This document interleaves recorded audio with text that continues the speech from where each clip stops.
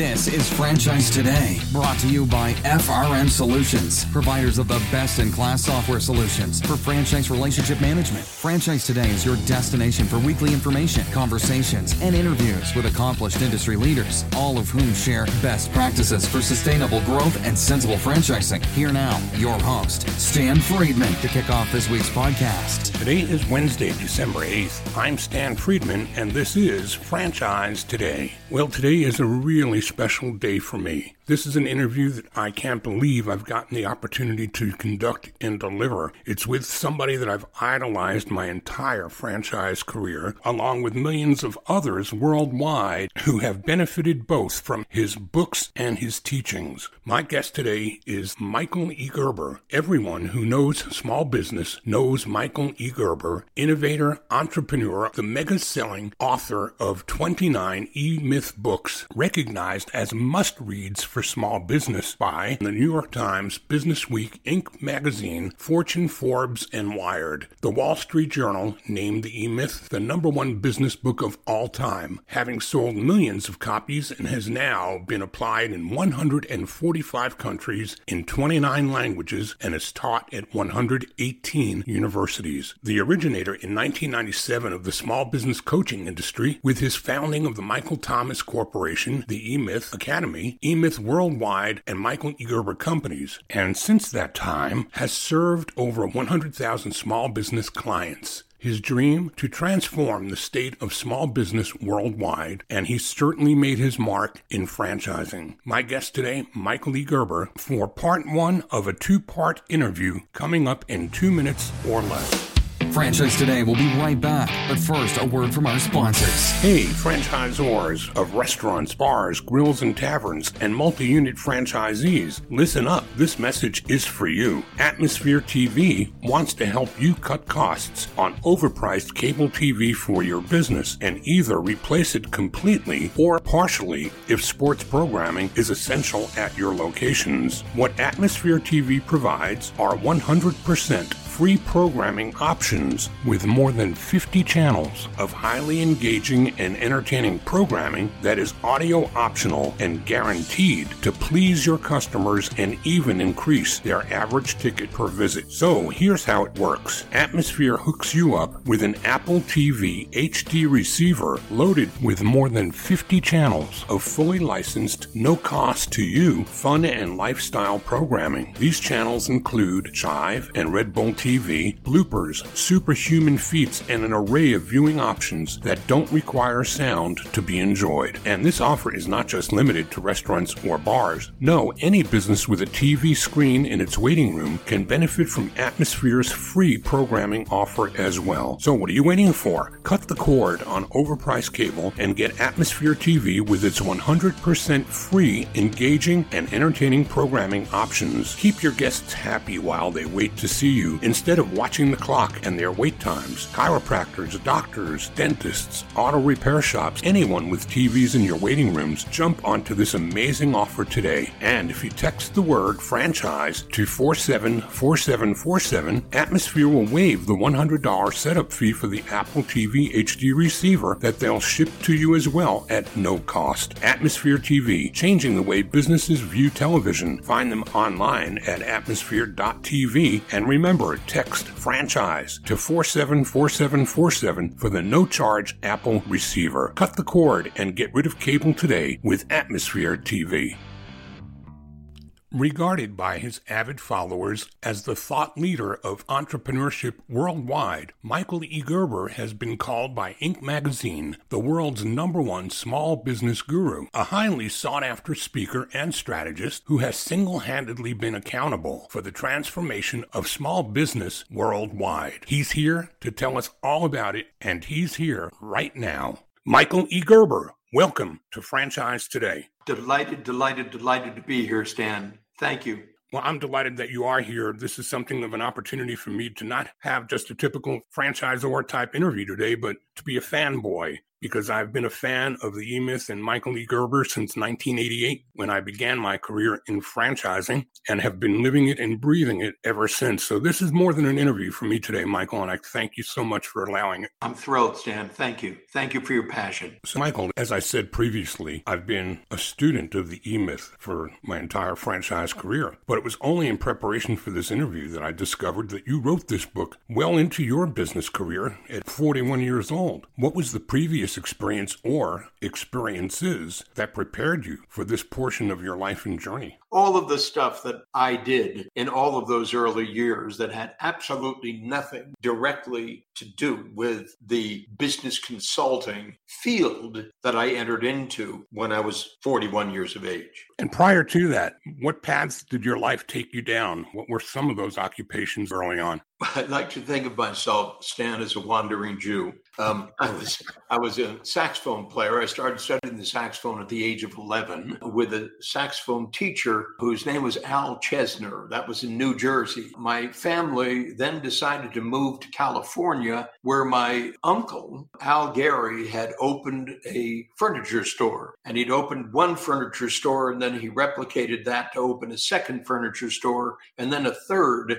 And my father was a salesman, and Al invited him to come join him to work in his furniture business. And so we all migrated by train to California in those very, very early years. And I then switched my saxophone teacher from Al Chesner in New Jersey to a gentleman by the name of Merle Johnston, who was teaching saxophone in Hollywood, California. And Al said to Merle, you've got to teach this kid because he has something special. I think you'll see that when you first hear him. So my mother and my father drove me from Anaheim, where we settled in California, to meet with this icon of saxophone teachership, Merle Johnston in Hollywood, California, and introduced me to the teacher, and the teacher asked my mother and father to remain in the waiting area and took me into his studio and asked me to play this. And he put a book of exercises on the music stand, and I played this. And he said, "Put your horn away." And he walked me out to my parents and said, "I'll teach Michael, but here's the thing. He's going to have to come here by bus, obviously, from Anaheim to Hollywood, California. And there are 3 buses he's going to have to take to get here. And he's going to have to do that on his own. You don't get to bring him here. At the same time, I'm taking an hour with him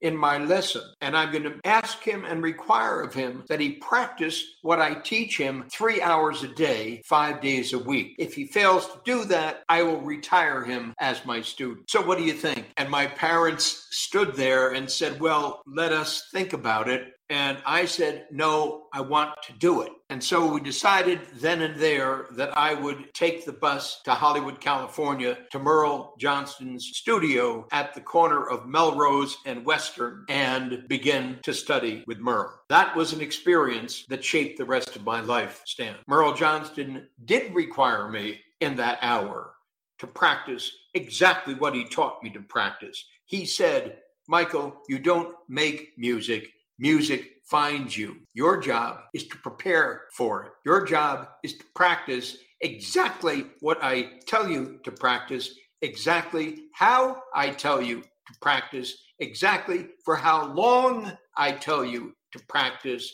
and there's no ifs, ands, or buts about that." In short, I like to think Merle Johnston was preparing me for Ray Kroc at McDonald's. I guess. I mean, we're talking execution here, are we not? Yeah. And I practiced and I practiced and I practiced and I practiced. 11 years old, 12 years old, 13 years old, blah, blah, blah, blah, blah, blah. I stayed with Merle until I was 20 years of age. I then went to a clarinet teacher because Merle said I had to learn the clarinet in order to play in the bands, because that's where saxophone players made a living, in the bands, and you had to play multiple instruments to do that. And long and the short of it is, I was a saxophone player. I then learned how to sell shoes in a shoe store. I then learned how to frame houses in a construction firm. I then learned how to sell insurance in an insurance company. I then learned how to sell encyclopedias with an encyclopedia company, and on and on and on and on. And all the time that I was doing that,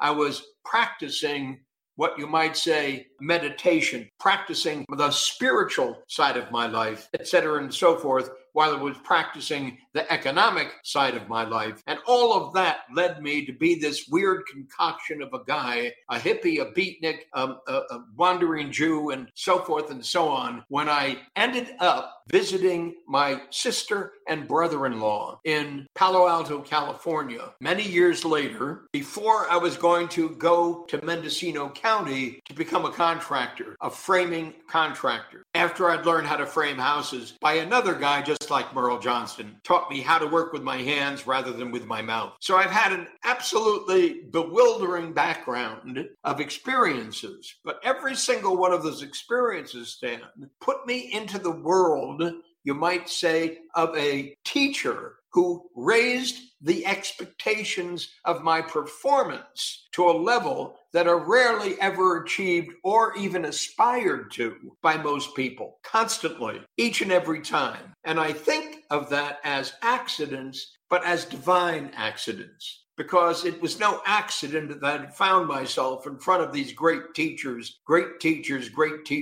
whether it be teaching me how to sell encyclopedias, teaching me how to practice the saxophone, teaching me how to frame a house, etc., etc., etc. At that point, at the age of 39, I found myself in Palo Alto, California, visiting my brother-in-law and my sister, and he owned a small advertising agency there. And he asked me if I would come visit with one of his clients. One of his clients was having an absolutely difficult time of converting the leads my brother-in-law's ad agency was creating for his new high-tech startup. And I said to my brother-in-law, I don't know what I can do about that. I don't know anything about business. And I certainly don't know anything about, in quotes, high tech. So how can I help Bob, your client? And my brother-in-law said, don't worry about it, Michael. Let's spend an hour with him and let's find out. I said, sure. So Ace takes me to meet Bob. Bob says hello. Ace says goodbye. Ace, my brother-in-law. So he was going to take off for an hour. And Bob and I sit down, look at each other warily. And Bob asked me the natural first question anybody would ask. What do you know about my business, Michael? And I said, nothing, Bob. And so Bob said, well, what do you know about my product, Michael? And I said, less than that, Bob. So Michael, if you don't know anything about my business,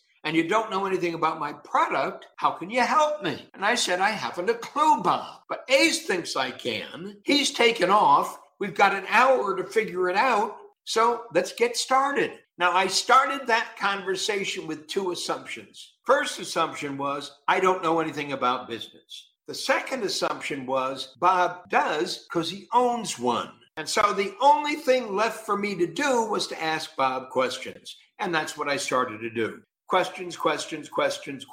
What about this? What about this? What about this? What about this? And the more questions I asked Stan, the more it became absolutely transparent to me that Bob didn't know anything about business. He didn't know anything about his business because every single answer he gave me was anecdotal. And as that happened, I also began to see that I did know something about business, that selling is a system. And I knew that because I'd learned how to sell encyclopedias. And I knew that because I learned how to sell insurance. And I knew that because of every single thing that I'd practiced up to this point in time, there was a method to it. And if there is no method to it, I couldn't learn how to do it. And so it came obvious to me that there was no method to it in Bob's business. And Bob asked me then, of course, the leading question, well, can you create this selling system for me, Michael? And of course I said, but of course I can, Bob. When Ace picked me up, he said, what happened? I said, Bob hired me. And Ace said,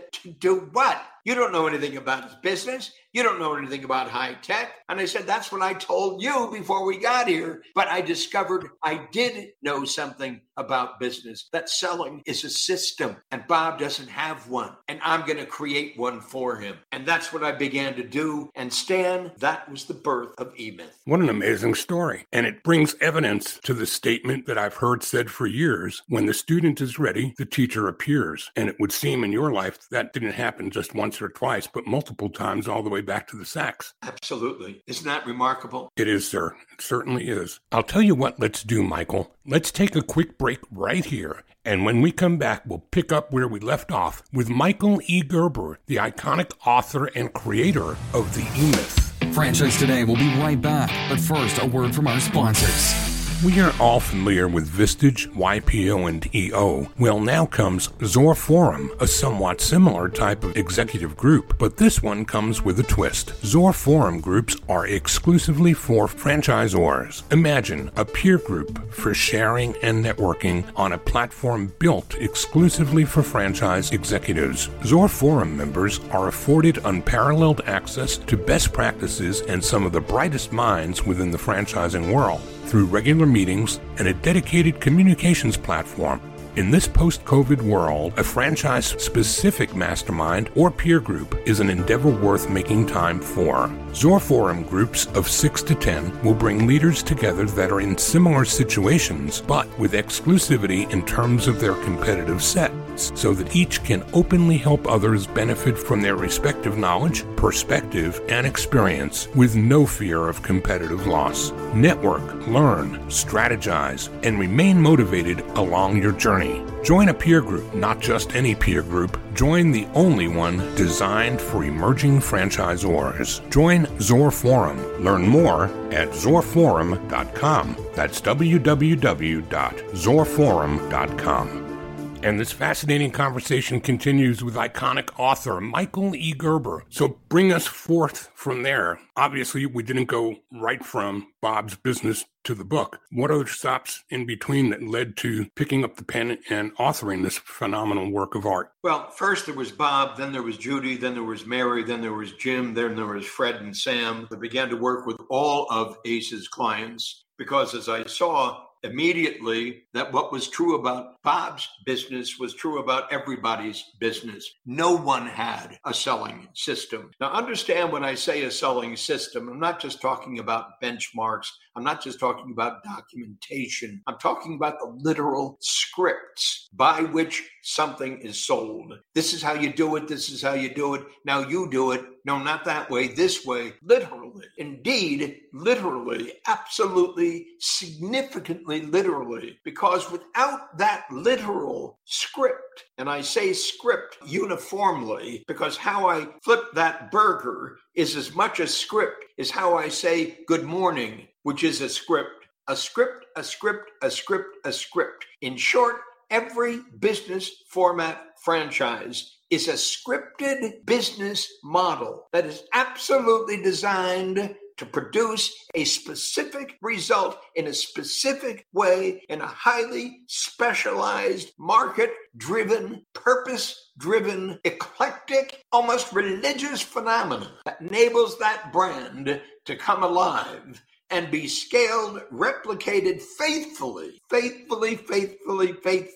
again and again and again and again, just as it's capable in the single unit to be replicated faithfully every single hour of every single day. This is how we do it. This is who we are. This is how we do it. This is who we are. Take those two phrases. This is how we do it. This is who we are. And you'll immediately understand what differentiates the greatest growing franchisors from everybody else on the planet. So when we see franchise organizations who, on the face of it, Michael, my assumption would be that a franchised business should have a better chance for success because they do have a business format. They do have a system, whether it's being executed properly or not, or if it's being executed properly, but it wasn't properly conceived, it could be problematic. But it would seem to me that businesses that are franchised have a better chance to succeed because fundamentally they are beginning with a system, albeit maybe not the perfect one, but they're a leg up better than those that are independent.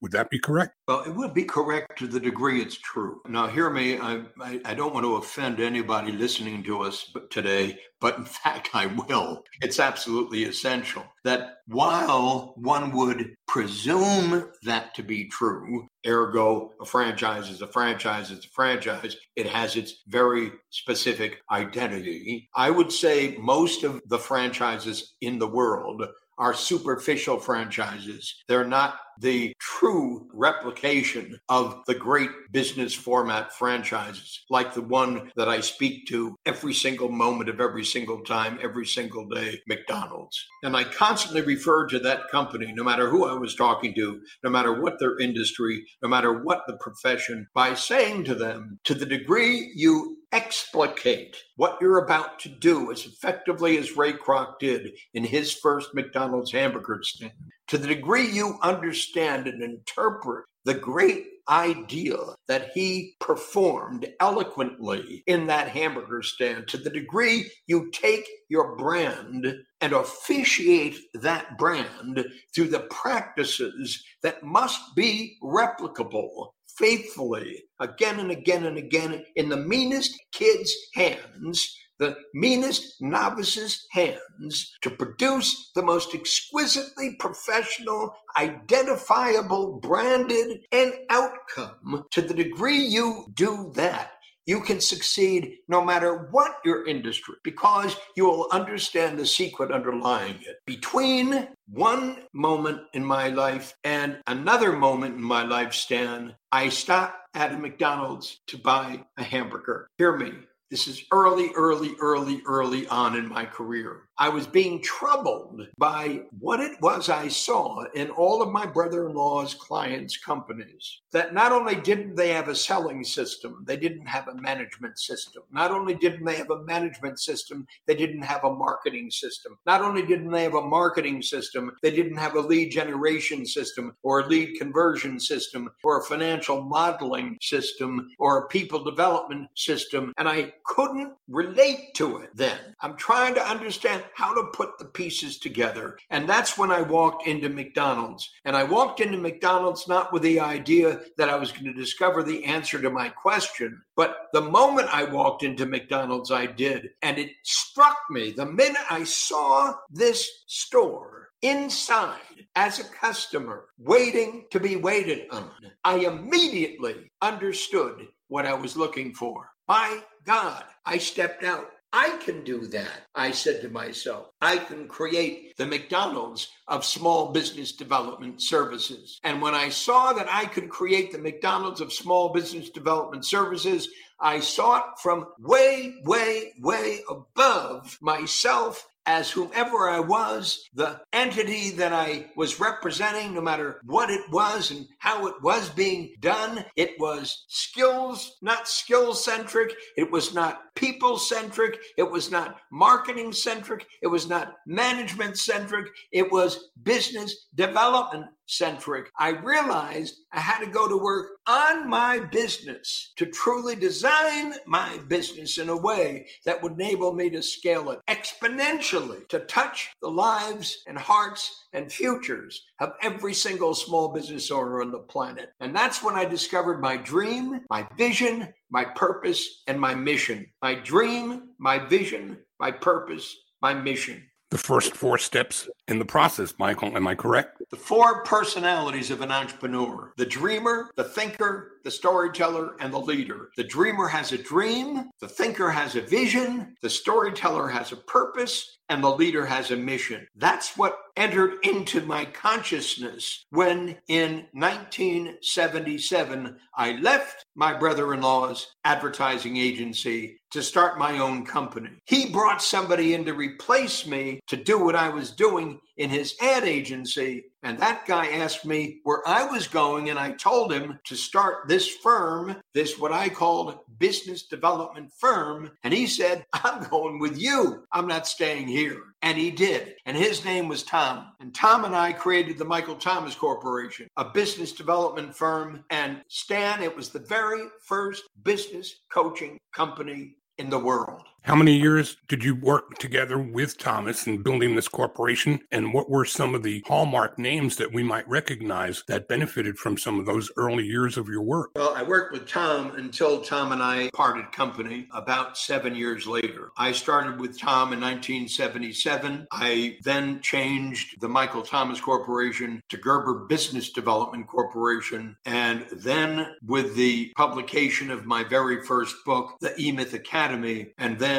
E-Myth Worldwide, and now Michael E. Gerber companies worldwide. And effectively, the transformation of everything that we have learned to do over those years have all been designed by the original dream in 1977. The dream in 1977, as I expressed it, was to transform the state of small business worldwide. The vision in 1977, as I expressed it, for the Michael Thomas Corporation was to invent the McDonald's of small business development services. The purpose back then in 1977 was that every small business owner could successfully create a company as successful and as manageably replicable as a McDonald's franchisee. And my mission way back then in 1977 at the outset of the Michael Thomas Corporation was to invent the business development system upon which our dream, our vision, our purpose, and our mission would depend.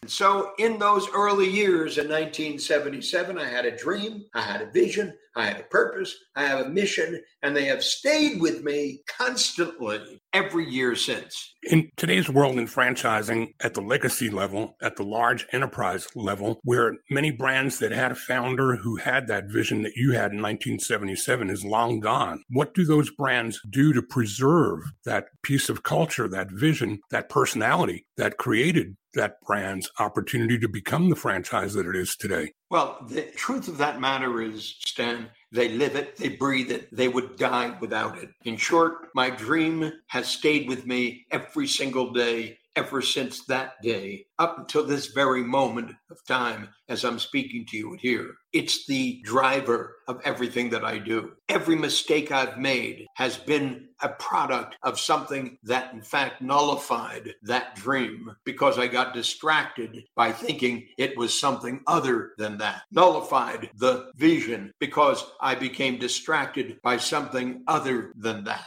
Nullified the purpose because I became distracted by something other than that. Nullified the mission, must I say it again, because I became distracted by something other than that. In short, the unity of mind is so absolutely essential to creating a great growing enterprise. I wrote about it in my latest E-Myth book called Beyond the E-Myth, the evolution of an enterprise from a company of one to a company of 1,000. That resides within that and resides within Michael E. Gerber Companies is this process I call the Eightfold Path. The Eightfold Path I'm suggesting is what must live at the heart of every brand new franchise company and every company that is a franchise company today. And that Eightfold Path is very distinctly defined as: number one, your dream. Number two, your vision. Number three, your purpose. Number four, your mission. Number five, the job. And the job is the client fulfillment system. Number six, the practice. And the practice is the three-legged stool of lead generation, lead conversion, client fulfillment. The lead generation system, the lead conversion system, and the client fulfillment system. And that is your franchise prototype. The franchise prototype is critical to the creation of a vast growing franchise enterprise. So following the practice is step 7 in the Eightfold Path, and that is the business. And I define a business simply as up to 7 turnkey practices. See practice number 1 over here, practice number 2 over there, practice number 3 over there and there, practice number, you follow me, replicating faithfully that very first practice. Practice times 7 plus a turnkey management system. That defines your business prototype. That final is the enterprise. And the enterprise is nothing other than up to 7 turnkey businesses, ergo 49 turnkey practices, plus a turnkey management system plus a turnkey leadership system. Every single franchisor on the planet, to the degree they follow this regimen religiously, and that's the key term for how do you remember this, religiously, follow it religiously, then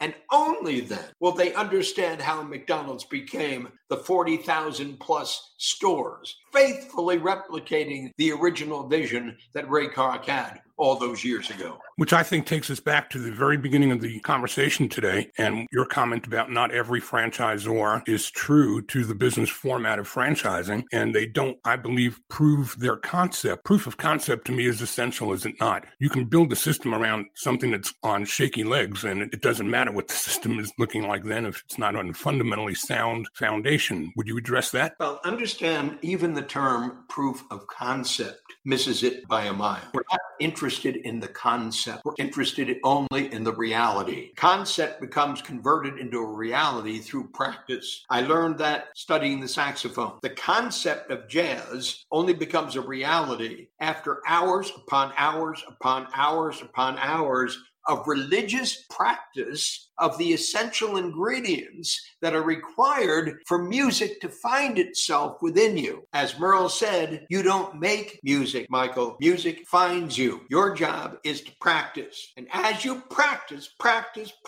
what I'm going to give you to practice, the regimen I'm going to give you to practice, ultimately the sound will arise. And you'll say, where did that come from? Because when it comes, it wasn't you who created it. It was the generations of practice that made it possible for that music to evolve. That music evolves as a product of the religious dedication you provided, activated to turn a concept into a reality. So proof of concept only comes about through rigorous practice. And then that becomes the question, practicing what? And it's not practicing general knowledge, it's practicing special knowledge. Special knowledge is how we do it here, not how it's done generally anywhere else, but how we do it here. And how we do it here specifically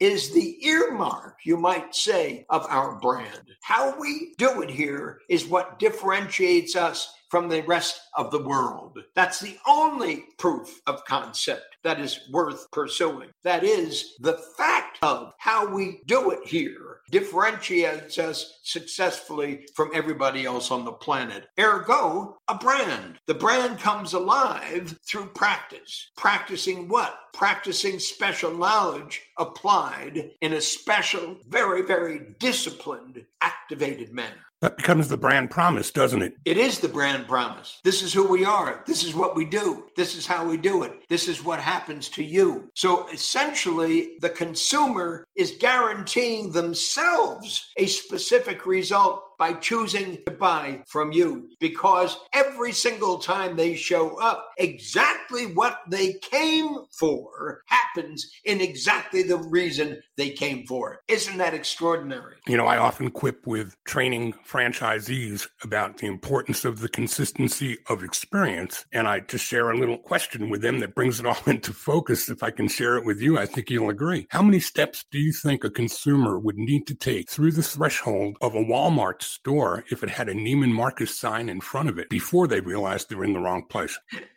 It wouldn't take me one step to know that I'm not in a Neiman, even though the sign may have said it was. But that's to the point you've just made. You can't fool the public. The consistency of experience needs to be lockstep with expectations, not the other way around. Michael, those first 4 personality traits, the dream, the vision, the purpose, and mission. Can you walk us through the balance of the system and tell us what those next 4 steps would be? But of course, the next 4 steps is when you get busy working on your enterprise. First of those 4 steps is what we call the job. In short, the very first moment now, we're going to go and apply our dream, our vision, our purpose, and our mission to the actual operating system is to approach our client fulfillment system. That is what we sell, what we deliver, how we do it. And so we're going to go to work on the job in order to design, build, launch, and grow our client fulfillment system. And that client fulfillment system is a series of steps. Step 1, step 2, step 3, step 4, et cetera, et cetera, et cetera, et cetera. Depending upon the result you're intending to produce, those steps are easily definable. First, I got to do this, then I got to do this, then I got to do this, then I got to do that. Anybody can think through that process. As one begins to think through that process, I got to do this, I got to do this, I got to do this, I got to do that. One begins to say, then how do I do this? How do I do this? How do I do this? How do I do that? And once one begins to look at how I do this, how I do this, how I do this, how I do that, we then go out and look at everybody else in your industry who is providing an alternative option to your central demographic model consumer in order to deliver the product that essentially you're saying you're going to now create in your own light, in your own way, to deliver it in your own manner in order to differentiate you from everybody on the planet. So we have to get general knowledge, the general knowledge about the industry. We have to get special knowledge, the special knowledge in accordance with everybody within the industry doing what they do in their own special way in order to then go and design our alternative to all that, to create a significantly greater result in a greater, predictably more potent fashion than anybody else on the planet. Because as always, what we're essentially learning in this job of awakening the new entrepreneur within is that anything we create is in competition with everything that's been created and will be created on the planet. So we're creating a worldwide solution to a worldwide problem, a worldwide frustration that has to be ameliorated if we're ever going to be able to mark our space on that planet. People are going to come to us because they want our solution to that frustration, to that problem, to that condition, to what it is they suffer from, whether it's thought to be suffering or simply frustration or whatever we can call it. Our job is to define a conclusion for that circumstance, that condition. That's the first step in the process of creating our franchise prototype. I call it the job. It's the client fulfillment system. We create the client fulfillment system before we ever become immersed in the client acquisition system. We're not interested in going out and making a promise until we know that we can fulfill the promise that we're about to make. And until we can fulfill the promise that we're about to make, any promise we end up making is an empty promise. And I want to share with the audience how important it is to take this lesson that we're being given today to every level of your franchise enterprise. From franchise development, this all makes perfect sense in the recruitment of new franchisees to your system, to your concept, to your brand. It makes nothing but sense in the support of existing franchisees in protecting the brand and the marketing of your brand and bringing consumers to you that are going to come back again and again, and even at the unit level right down to the storefront in the execution of the day-to-day operations of your company. There's no part of anything I'm hearing here that's anything but a parallel line. Every single part and parcel of your company must be addressed in this manner. Because the outcome of all this, when I say it's your religion, you understand when Merle Johnston taught me saxophone, that was Merle Johnston's religion. When my framing teacher taught me how to frame a house, that was my framing teacher's religion. He taught it, he lived it, he breathed it, he sucked it in every day, every moment of every day. It was who he was. It was who he became. It was the role he played in the world. Understand, to the degree your company doesn't reflect that immense passion and commitment, that zealous servitude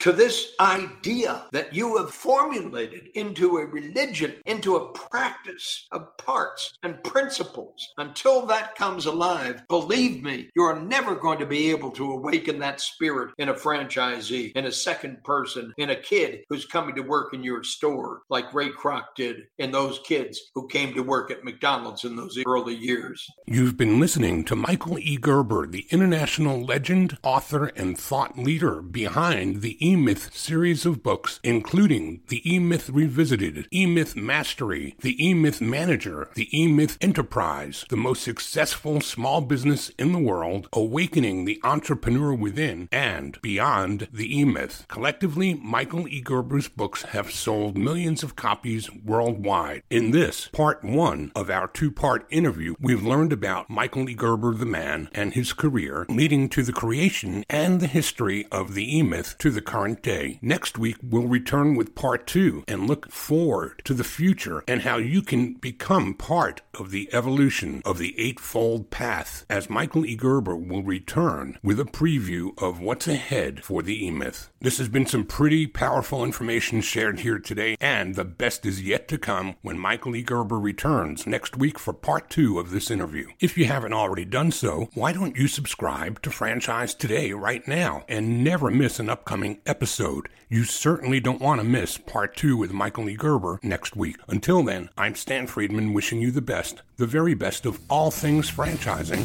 and Franchise Today is out. Franchise Today is a production of FRM Solutions, providing best-in-class CRM tools to empower relationships with prospective and existing franchisees. No excuses, just solutions. Find them online at frmsolutions.com. Join Stan every Wednesday at noon Eastern for another live episode of Franchise Today. Or, as always, download episodes on demand at blogtalkradio.com or iTunes.